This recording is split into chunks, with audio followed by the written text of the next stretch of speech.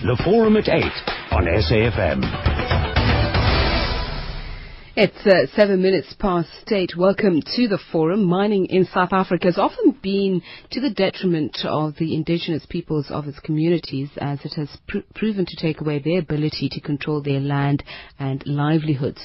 It pollutes their farmlands and water resources, and in some cases forces relocation.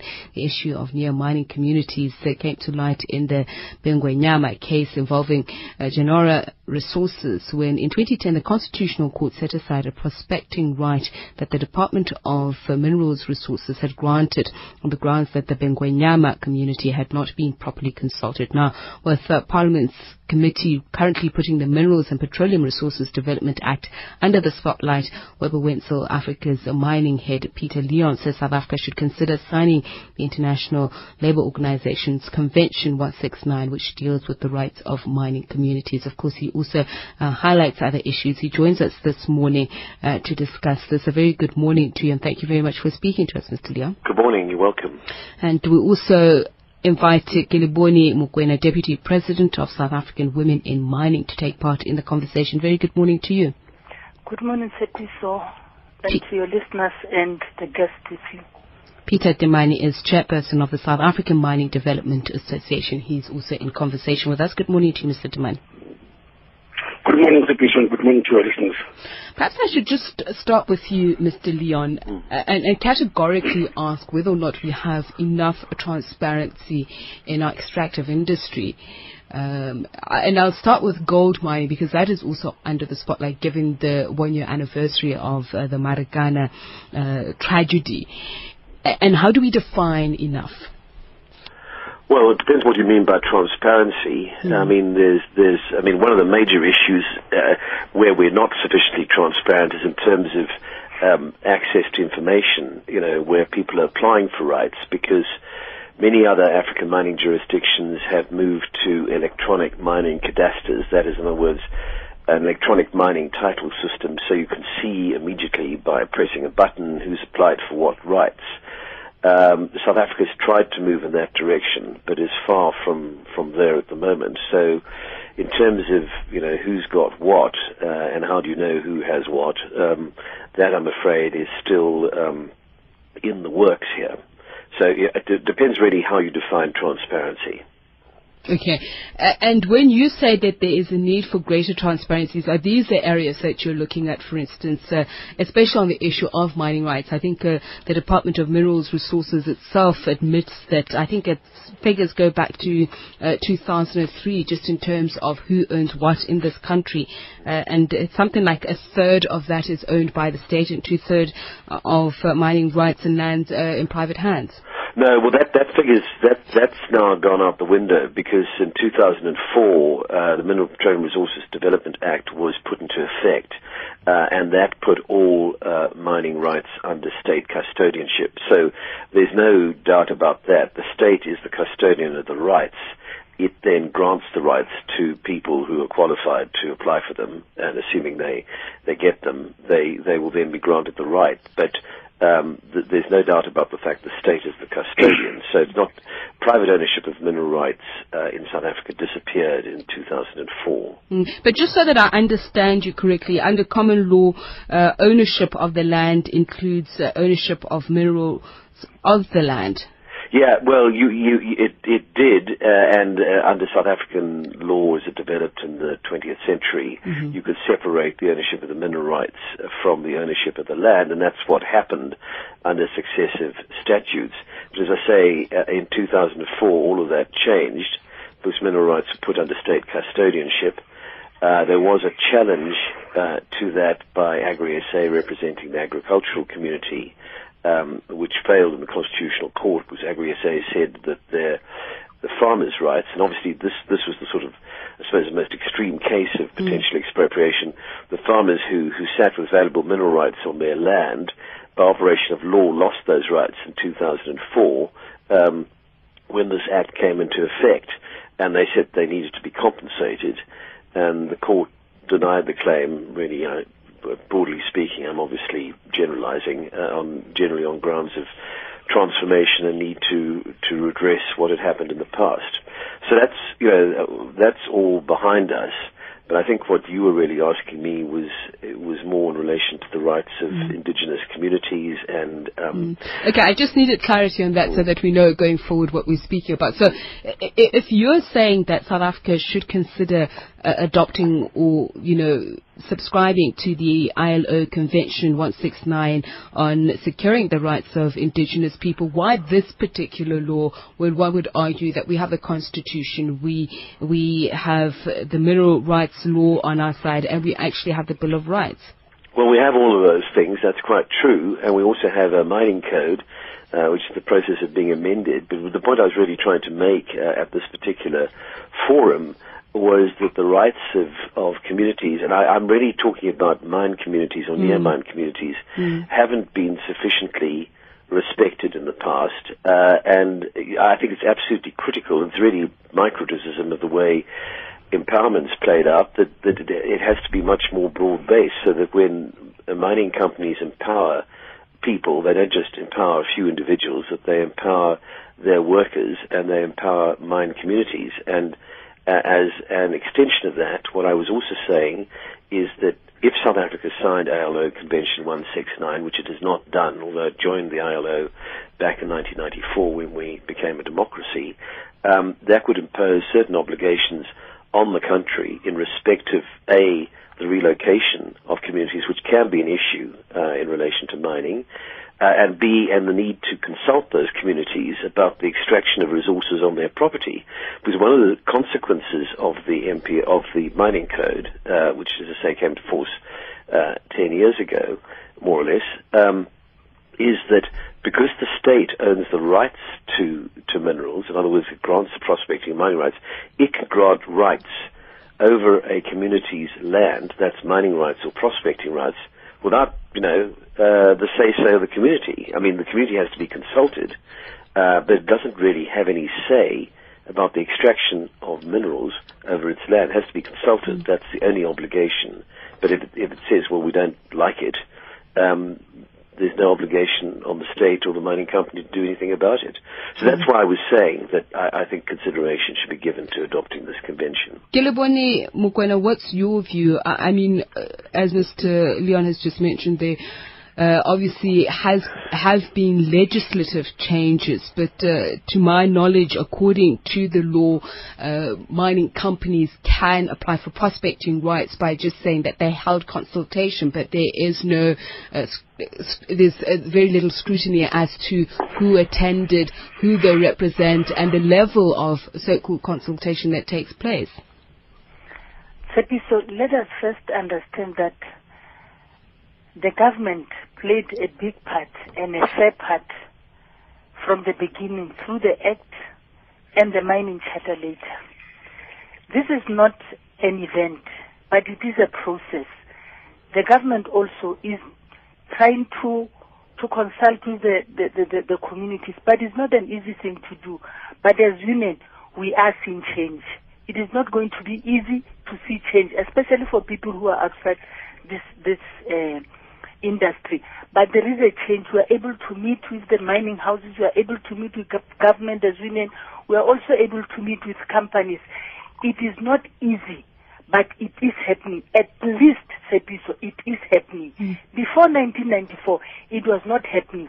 Now that it's happening, let us look at it and do something about it. What needs to be done, Ms. Mokoena? Because we're talking about transparency here, and I hear what you're saying. We should absolutely laud the advancements, but to what end as well? If we say that people are meeting, are communities ultimately benefiting? Because some community organizations say instead of playing the role of regulator, we see a situation where government is collusive with mining companies in some instances. You know what has to happen, Tsepiso? The government also has to look at the Act so that it can also favor the communities. But you'll find that the government is silent on certain issues. For instance, you'll find that the people will have a contractor who's going to work with them. And the government will never meet with this contractor, even if the contractor is not transparent on what he's doing with the community or with the people who are the license holders. If that aspect can be looked at, it will be easy for communities to be able to engage with this mining houses or whoever is coming into their place. But as I said, we are going to improve, or this is going to improve, but we need to, as government and also as business people who want to get involved into this mining industry, also come up and say, this is what we want. Communities must be given a chance to say, this is what we want, but they must be guided. If you guide them and teach them properly, meetings must be held by the government, maybe before even the mine starts, so that these people can have an understanding, a clear and a correct understanding. Because you'll find that when you go to those communities, you'll find that there's confusion. Some people have said this. The government has to prepare the communities properly. Okay. Let's speak to you then, Mr. Temane, and get your point of view on the issue of transparency and whether or not there is enough transparency and what to do about it. The government at some point saying that they do not believe an organization like the Global Extractive Industries Transparency Initiative is the type of organization that South Africa should join. And yet if you look at the principles of the EITI and the standards that they are espousing, should we not consider joining such an organization? Well, so I think, first of all, we have to agree to separate the different roles of the different stakeholders. Government has got its own clear role. The companies also, many companies have got their role. And there are certain obligations and expectations for the communities and the personal leaders. Peter Leon earlier on alluded to the fact that other jurisdictions have got the cadastre as to who owns what and where. I'd like to remind you that the Department of Mineral Resources about 2 years ago undertook an audit as to who owns what and where. That audit, during that time, there was also a moratorium on applications for prospecting and mining rights. Now, that audit has been completed. I think, as we speak, it is still work in progress, is putting it together, whether it will be made public or not. But at least I think the government, which is the regulator, knows exactly who owns what and where. I think in that regard, we know who owns what and where in terms of the government, which is the custodian of the mineral resources. And that includes coastal land. And does that include coastal land, which previously was said to be unaccounted for in the figures of who owns what in terms of the mineral and land rights? Well, the audit was done in terms of the known applications and mineral rights holders. Okay, in terms of what the government has issued out as permits and mineral rights. They only audited what they knew, what they had on their system. And I suppose this is the point that I've been trying to highlight, that in speaking about transparency, and we acknowledge as a country that we don't necessarily know the full figures given our political history, should this not be something that we should look at in a bid to gain greater transparency? Well, you are right, because again, remember, the government did not say that it does not want to make the information public.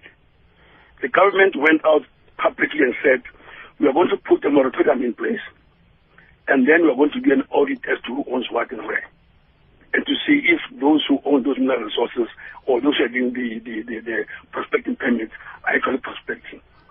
That process was completed. The report, I suppose, has been compiled, or is being compiled. We have to wait and give them benefit of the doubt and see what's going to happen with that information that has been acquired during the audit. I think you are right when you say that's the kind of information that the country needs and deserves to know as to, as Peter said earlier on, who owns what. When you apply, you must know, oh no, this place has already been taken, it owns what. But remember, we also have an electronic system of application in place in South Africa at the moment, whereby if you want to apply for a certain permit in a certain area, if that area has already been given somebody else, the application will be automatically rejected on the system. So it isn't that there is some form of progress. We are not where you want to be, but there is progress. Okay. And just to mention to the listeners that we have been trying to get a hold of the Department of Minerals and Resources, and we have not received any response from them, but hopefully we still will at some point. Ian in Cape Town, I'm coming to you in just a minute. But Mr. Leon, let's then get back to the different roles that the various entities must play, because part of the problem is disclosure, not only disclosure of production figures, ownership, but even the fiscal regime. Yeah, well, I mean, you know, one of the you raised the issue of the Extractive Industries Transparency Initiative, and I've never understood why South Africa's never signed up to that, because that really is an initiative around the resources industry globally, which is focused on publish what you pay. The criticism of it initially was that it was really the first world trying to impose it on the third. But in fact, you know, countries like Australia, the US, the UK are all signing up to it. Many African mining jurisdictions, most of our neighbors, have signed up to it. Mozambique, for example, is now a full member. It was a candidate member. I've never really seen a convincing reason why we don't sign up to it. And it's a very effective organization. So, I mean, that certainly promotes transparency. I mean, Pete Tamani's right in a sense on the mining cadastre, but he's not right fully, because that system was, that electronic cadastre mining title system was set up about 2 or 3 years ago, but still not functioning properly. Whereas if you go to other African mining jurisdictions, Mozambique's one of them, it works extremely well. So, you know, again, I don't know. I mean, you know, Mozambique has a GDP of probably $12 billion. We have $400 billion. We're the most industrialized economy in Africa, but we can't seem to get these sorts of things right, which is surprising. Okay, I'm going to follow up on some of that which you mentioned in just a moment, Mr. Leon. 0891 104 208. We are taking your calls now. Ian's on the line. He's a geologist in Cape Town. Very good morning to you, Ian. Morning. Good morning. Hi, can you hear me? Yes, we can hear you, Ian. You can go ahead. Right. I've been involved in mineral rights applications for the last 4 years for several of my clients. And it's taken that long for me to realize that the online application system, which is SAMRAD, is just a very elaborate way of informing some clique or some group of people what geologists are interested in. And that seems to be the main function of it. It was built on a shoestring budget of, I believe, something like R1 million using freeware that you can download on the internet. It's an absolute pain to use. The bandwidth is ridiculous. Initially, they had these buttons on it that said view holdings or view land rights or view licenses. That button has been grayed out. You cannot view any of the holdings anymore. So that function of it, which was lauded at its launch, is simply no longer available. It is simply, in my mind, just an elaborate electronic way of providing information to some group of people within the government or the DMR as to what other people, i.e. professionals, are interested in. Thank you. Thank you very much, Ian. Ellison in Cape Town, you say you also work in the industry, but dealing with transparency. Yes, hi. Good morning. We have been trying to work in the area of transparency and particularly in relation to companies and mining companies as well. And one of the things that we found difficult is that there are some very simple documents that are not being made available. So, for example, permits, mining licenses, water licenses. You can't just go online and put in the name of a company and discover, where they're entitled to mine, what the conditions are. And that's one of the things that we are very concerned about. Lonmin, for example, as an example, is a company that had a mining license but didn't have a water license. When we asked them for information about their permits, they didn't respond. So it's saying that what we're saying is it's not all government. It's certainly DMR is not putting the information up, but companies aren't doing it either. The government has committed as part of the Open Government Partnership to make environmental information available in an environmental portal. but there's very little work that we've actually seen on this happening. We know that the Minister of Environment has been asked to pay some attention to this, but it's not an issue that's only located in environment or DMR. It's with the companies as well. Hi, listen, thanks so much for your call. Mr. Leon, I realize that you're about to leave. You're joining us up until 8:30. If you want to comment on any of the issues raised by both Ian and Ellison, but if you could also just talk about the fact that you say part of what could help is if we adopt a two-tier board system like that of Germany, just in a bid of, ensuring greater transparency. Oh, well, that's a different point, but I mean, I mentioned that, to the end. But I mean, I certainly just want to say that I agree fully with what Ian and Ellison said, and they're both approaching this from different angles. Ian's talking about the online mining cadastre system, the SAMRAD system, which, I mean, he's working on it. He's a geologist. He's saying it's not working properly. It basically seems to suit some people's ends rather than the needs of applicants. And Allison's point is that you just can't access information about who has which rights, and whether you approach the government, the Department of Mineral Resources, or Environmental Affairs, or the companies themselves. And I think, that quite frankly, that all goes to the lack of transparency around our mineral rights system and the licensing system, which really puts us on the back foot in relation to other African mining countries which are way ahead of us, because in fact in those countries what the World Bank has done is given the countries financial assistance to set up proper cadastre systems. Now we obviously don't need to go to the bank, we don't lack those resources, but I can't understand why it's so difficult for the Department of Mineral Resources to go and put in place the right electronic mining cadastre system. So I think that's point number one. Point number two, on the two-tier board system, that's a different point. Really what I was saying there is that it's a means of sort of enhancing more of a shareholder democracy in South Africa. And the first point I was making was to broaden empowerment by making workers' schemes and community schemes compulsory under the mining charter.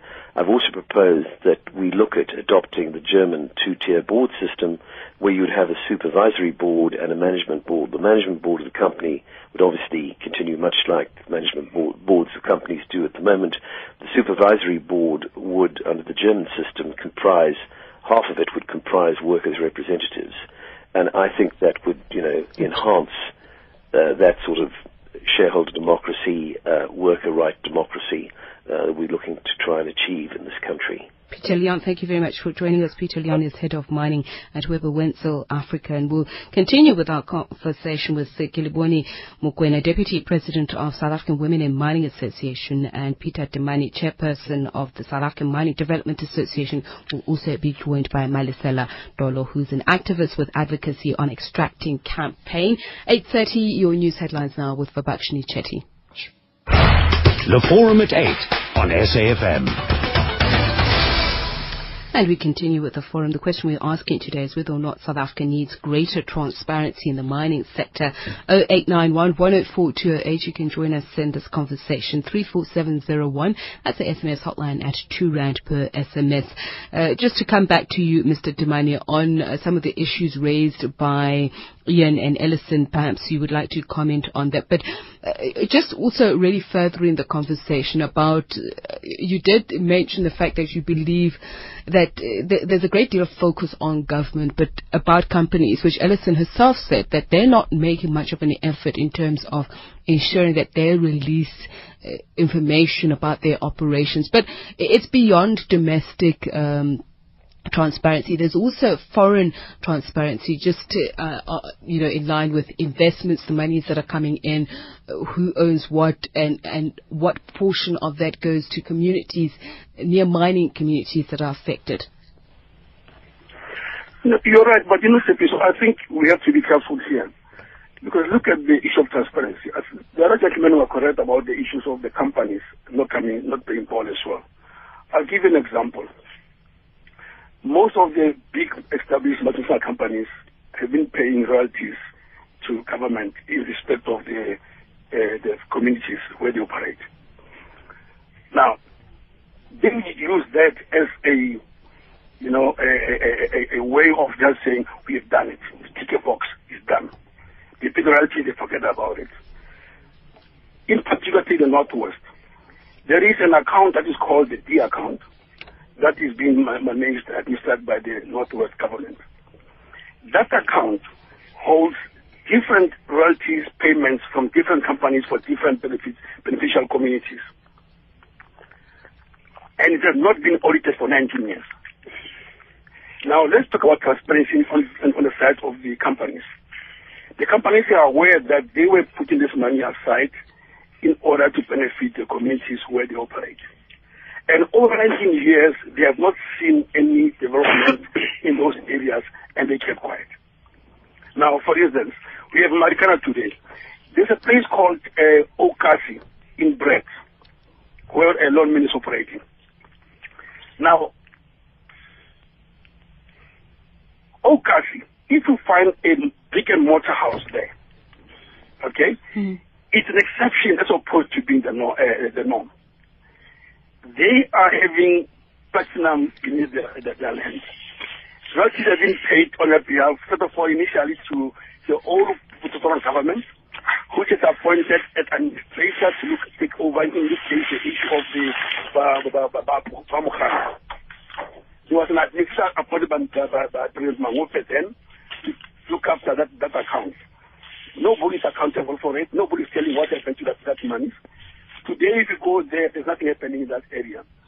And now, people are talking about the government being transparent, and we are also not saying, what about us in the industry? But let me say again, one can look at the issue of saying companies are marginal. They are not making profits. But when you say, what is it that makes you to be marginal? Where is the transparency? Saying, give us a basket and say to us, this is the problems. All they are saying, and which is not always true, is that the biggest contributor to the input cost of mining is the labor cost.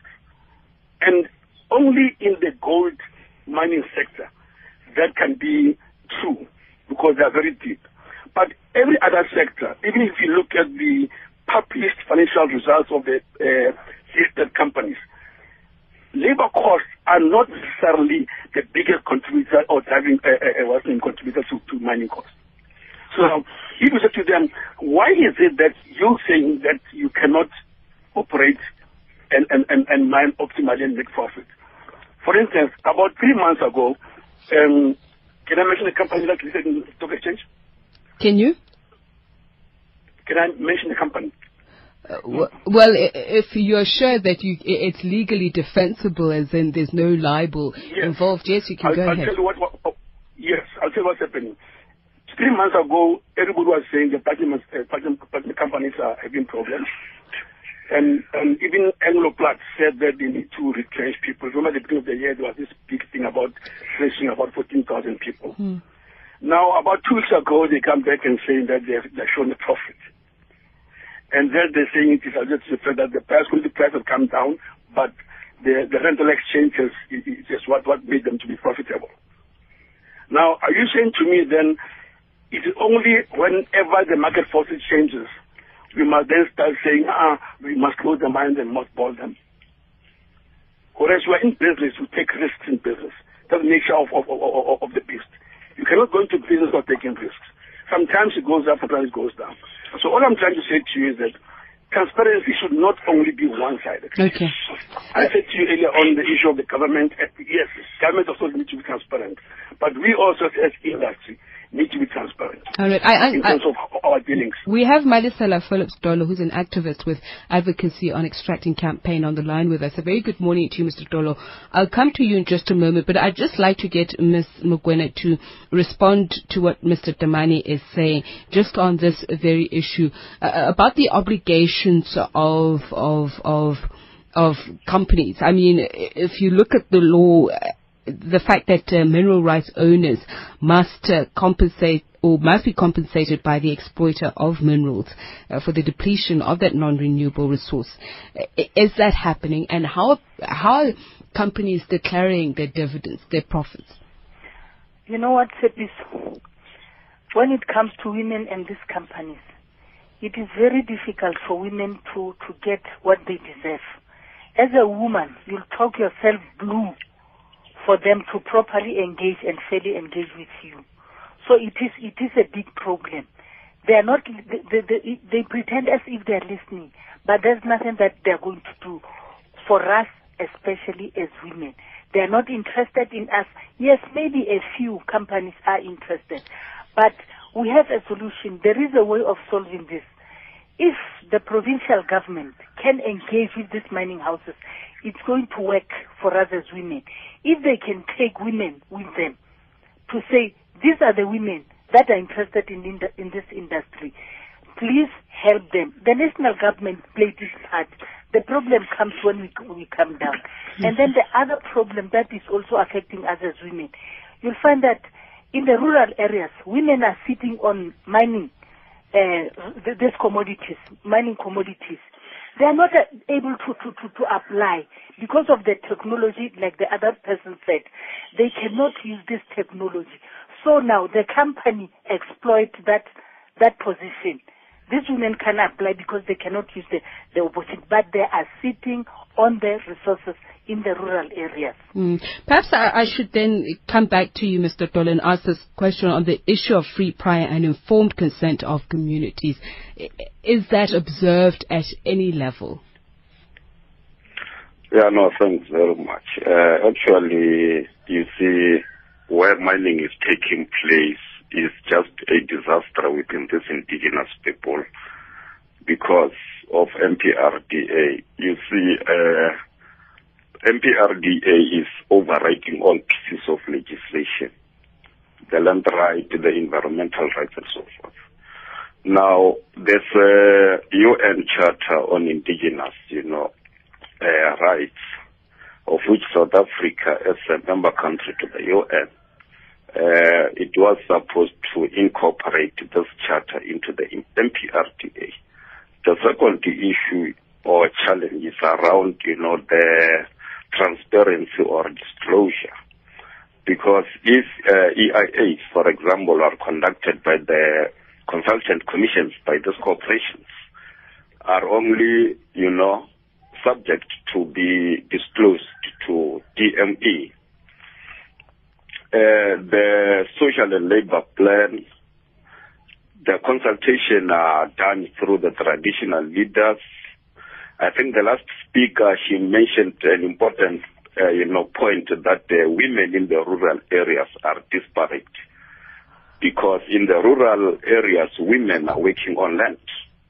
Now, if these corporations are overriding the land right, where these traditional women are living, and not being empowered by any mining activities, have that, understanding that socially it is starting impacting negatively to these rural women and rural indigenous people in general. Now, the indigenous knowledge system also, it is not considered or incorporated into the environmental, impact assessment studies by these corporations. These communities, for example, in Mokopane, AMLive relocated 3, rural different communities to the relocation camps. Now, what is bad, one of these communities, the Starkwater communities, the Rapila communities, they are now going to be relocated by another company. And this company is owned by the state by the name of, African Exploration, Mining and Finance Corporation.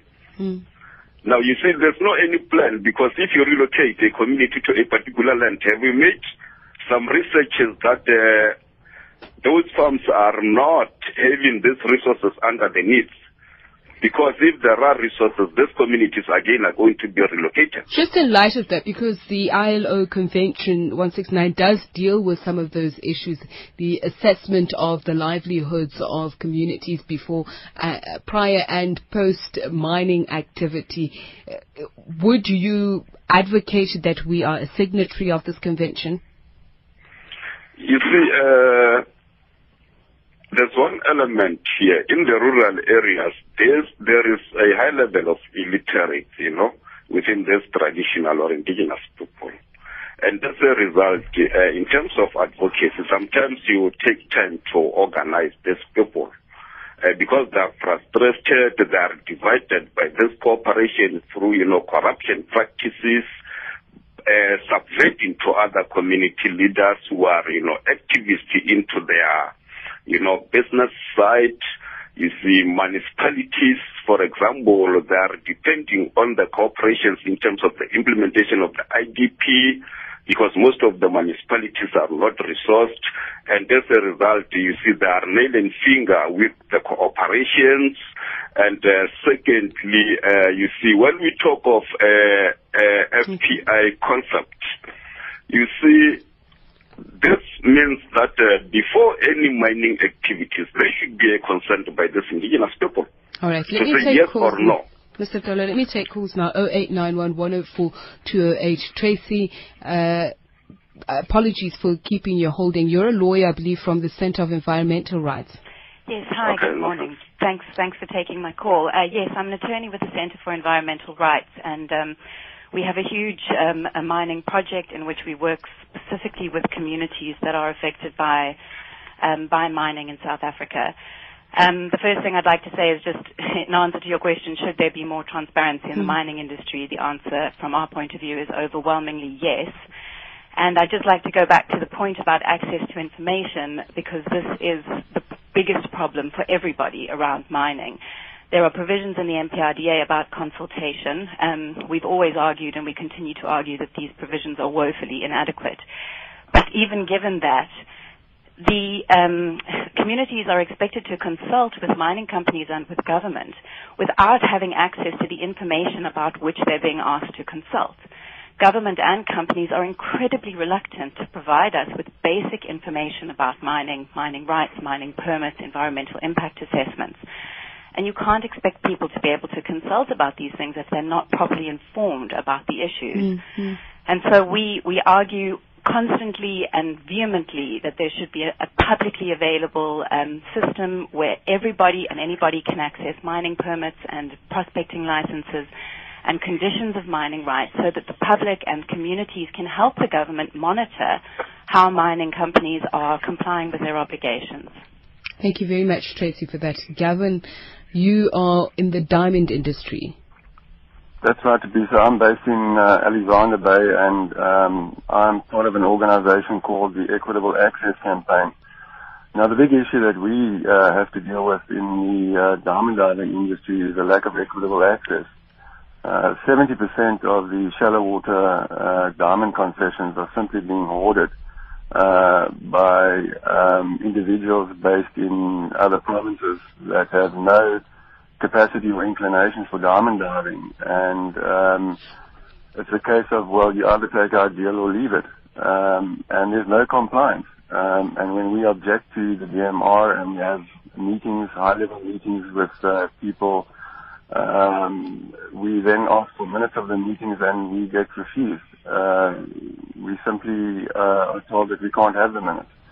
So we've pretty much run up against a brick wall. We've also had or given representations in Parliament, but we're really battling to try and get traction because nobody seems to be taking us seriously.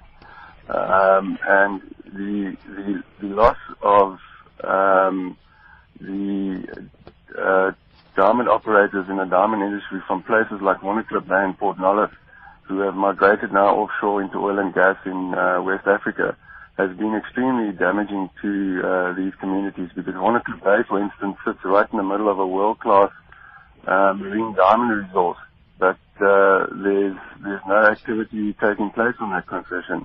Mm-hmm. And the same applies for the concession south of Port Nolloth. And the irony is that the only company that is actually doing anything and complying in any way with the provisions of the MPRDA and the mining charges is Alexcor, which is in fact a parastatal, and you always get mud slung at parastatals. But I can tell you that this is the one industry where, in actual fact, the parastatal is the only entity that's pulling up its socks as a concession holder.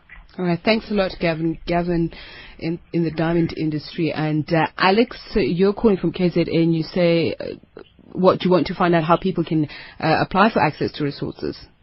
Yes. Good morning. Good morning.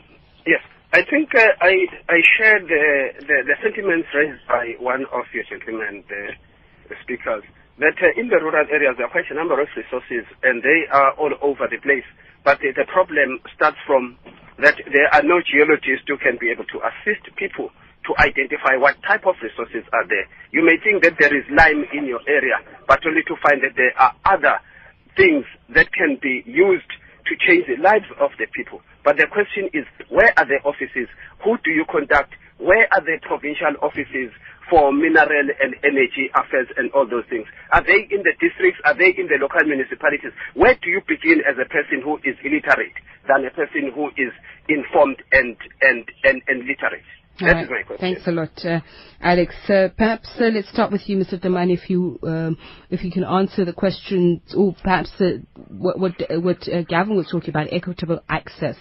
And we'll just go back, because I want to look at the CADESA system in just a moment, just in terms of what it's supposed to do, in terms of greater transparency on the issue of applying for prospecting rights. Well, like I said earlier on, the benefit of a CADESA is to let people know who owns what when. But the issue of equitable access, which is what we as SAfm have always been saying, we've been saying all along that the ownership of the mineral resources by foreign-owned multinational companies of in excess of 90% of the mineral resources is not sustainable. The gentleman said in North Port Nolos and also Alexander Bay that the only company that is adhering to the NPRDA is Alesco, which is partly a joint venture between the Rutherford community and the government, so you can name the parastatal.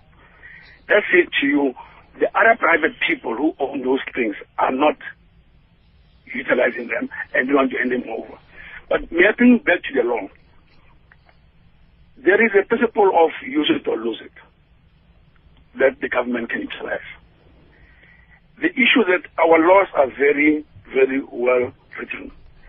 The problem is on the implementation and evaluation and monitoring of those laws and the implementation of that, and people adhering to the law. That's what the problem is. For instance, Section 2 talks about the department assisting people who were previously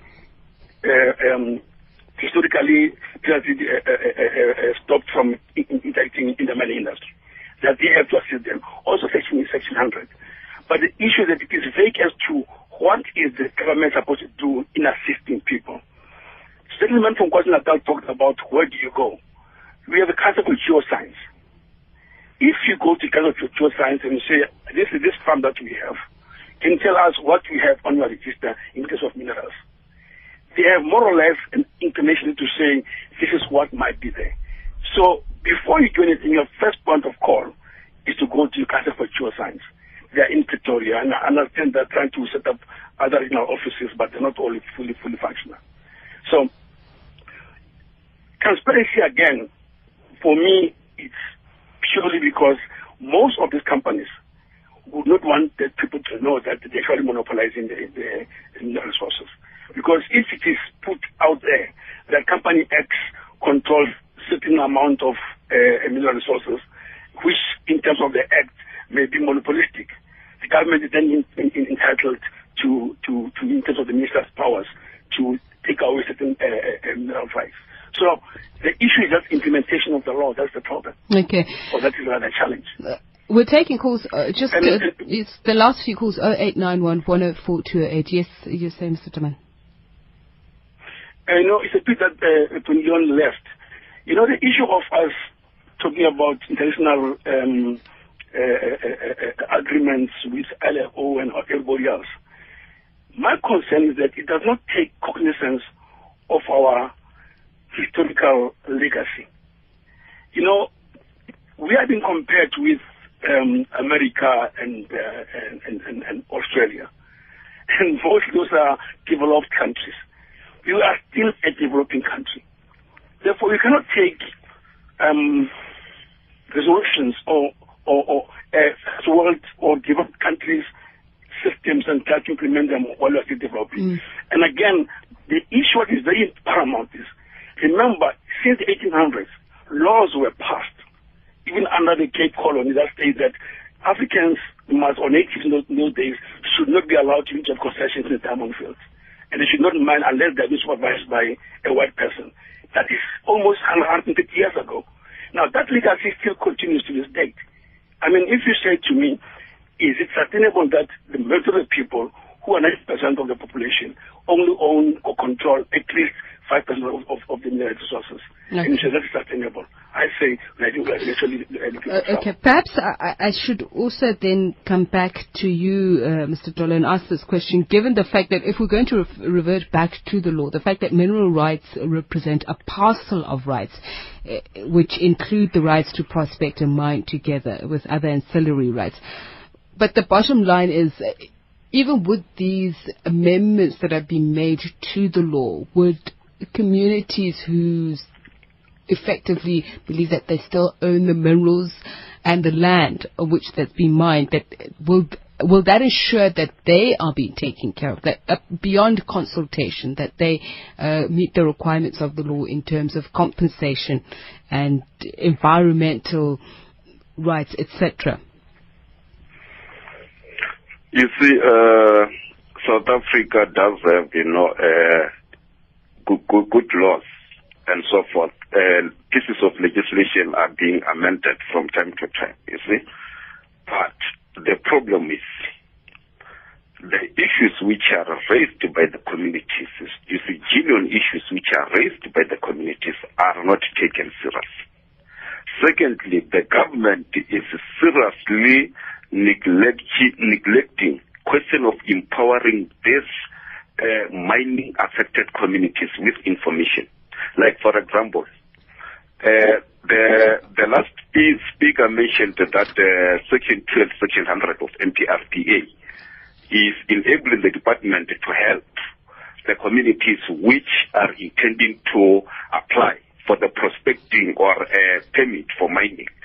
And geoscience survey offices in Pretoria can help. Now, you see, the rural communities, for example, Palabora indigenous people in this province, in Limpopo, how can they access those geoscience survey offices in Pretoria or in the Mokopane area? Again, how many communities they've been, helped to process applications for prospecting, and main objectives has been, achieved. I don't think there's any community in this country. Okay. Secondly, you see, I was involved on a public consultation for the review of the amendment of MPRDA in the Mapela area by the DMR. You see, they don't empower the community. When the community comes to the public hearing, they will raise irrelevant issues. For example, that the blasting by AMLive is polluting, the area. While what is required actually relevant to the public, hearing is the amendment, how the communities are going to benefit. Well, I'm afraid I'm going to have to just end it there with you because we are wrapping up. Just a final word from you, Ms. Mokoena. I was actually hoping that I'd get to ask you about one more thing, but perhaps your final word on the issue of transparency? As SAWIMA, we are talking to the government about different issues. And this one of transparency is very important. We are going to talk about it with the government so that we can go back to our members and the communities and see what is it that can be done in order to correct the wrongs.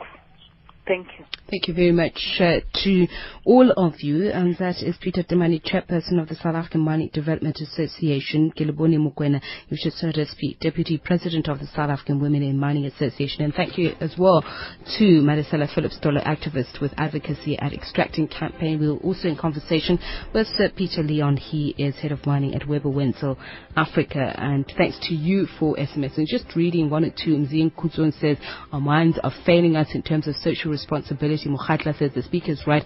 Come to Tubaze and see just how capitalism, cronyism is unraveling through mining. Amanda says mining rights should not be granted without license to operate signed by community. Thanks to you. Thanks to the team. It's 9 o'clock.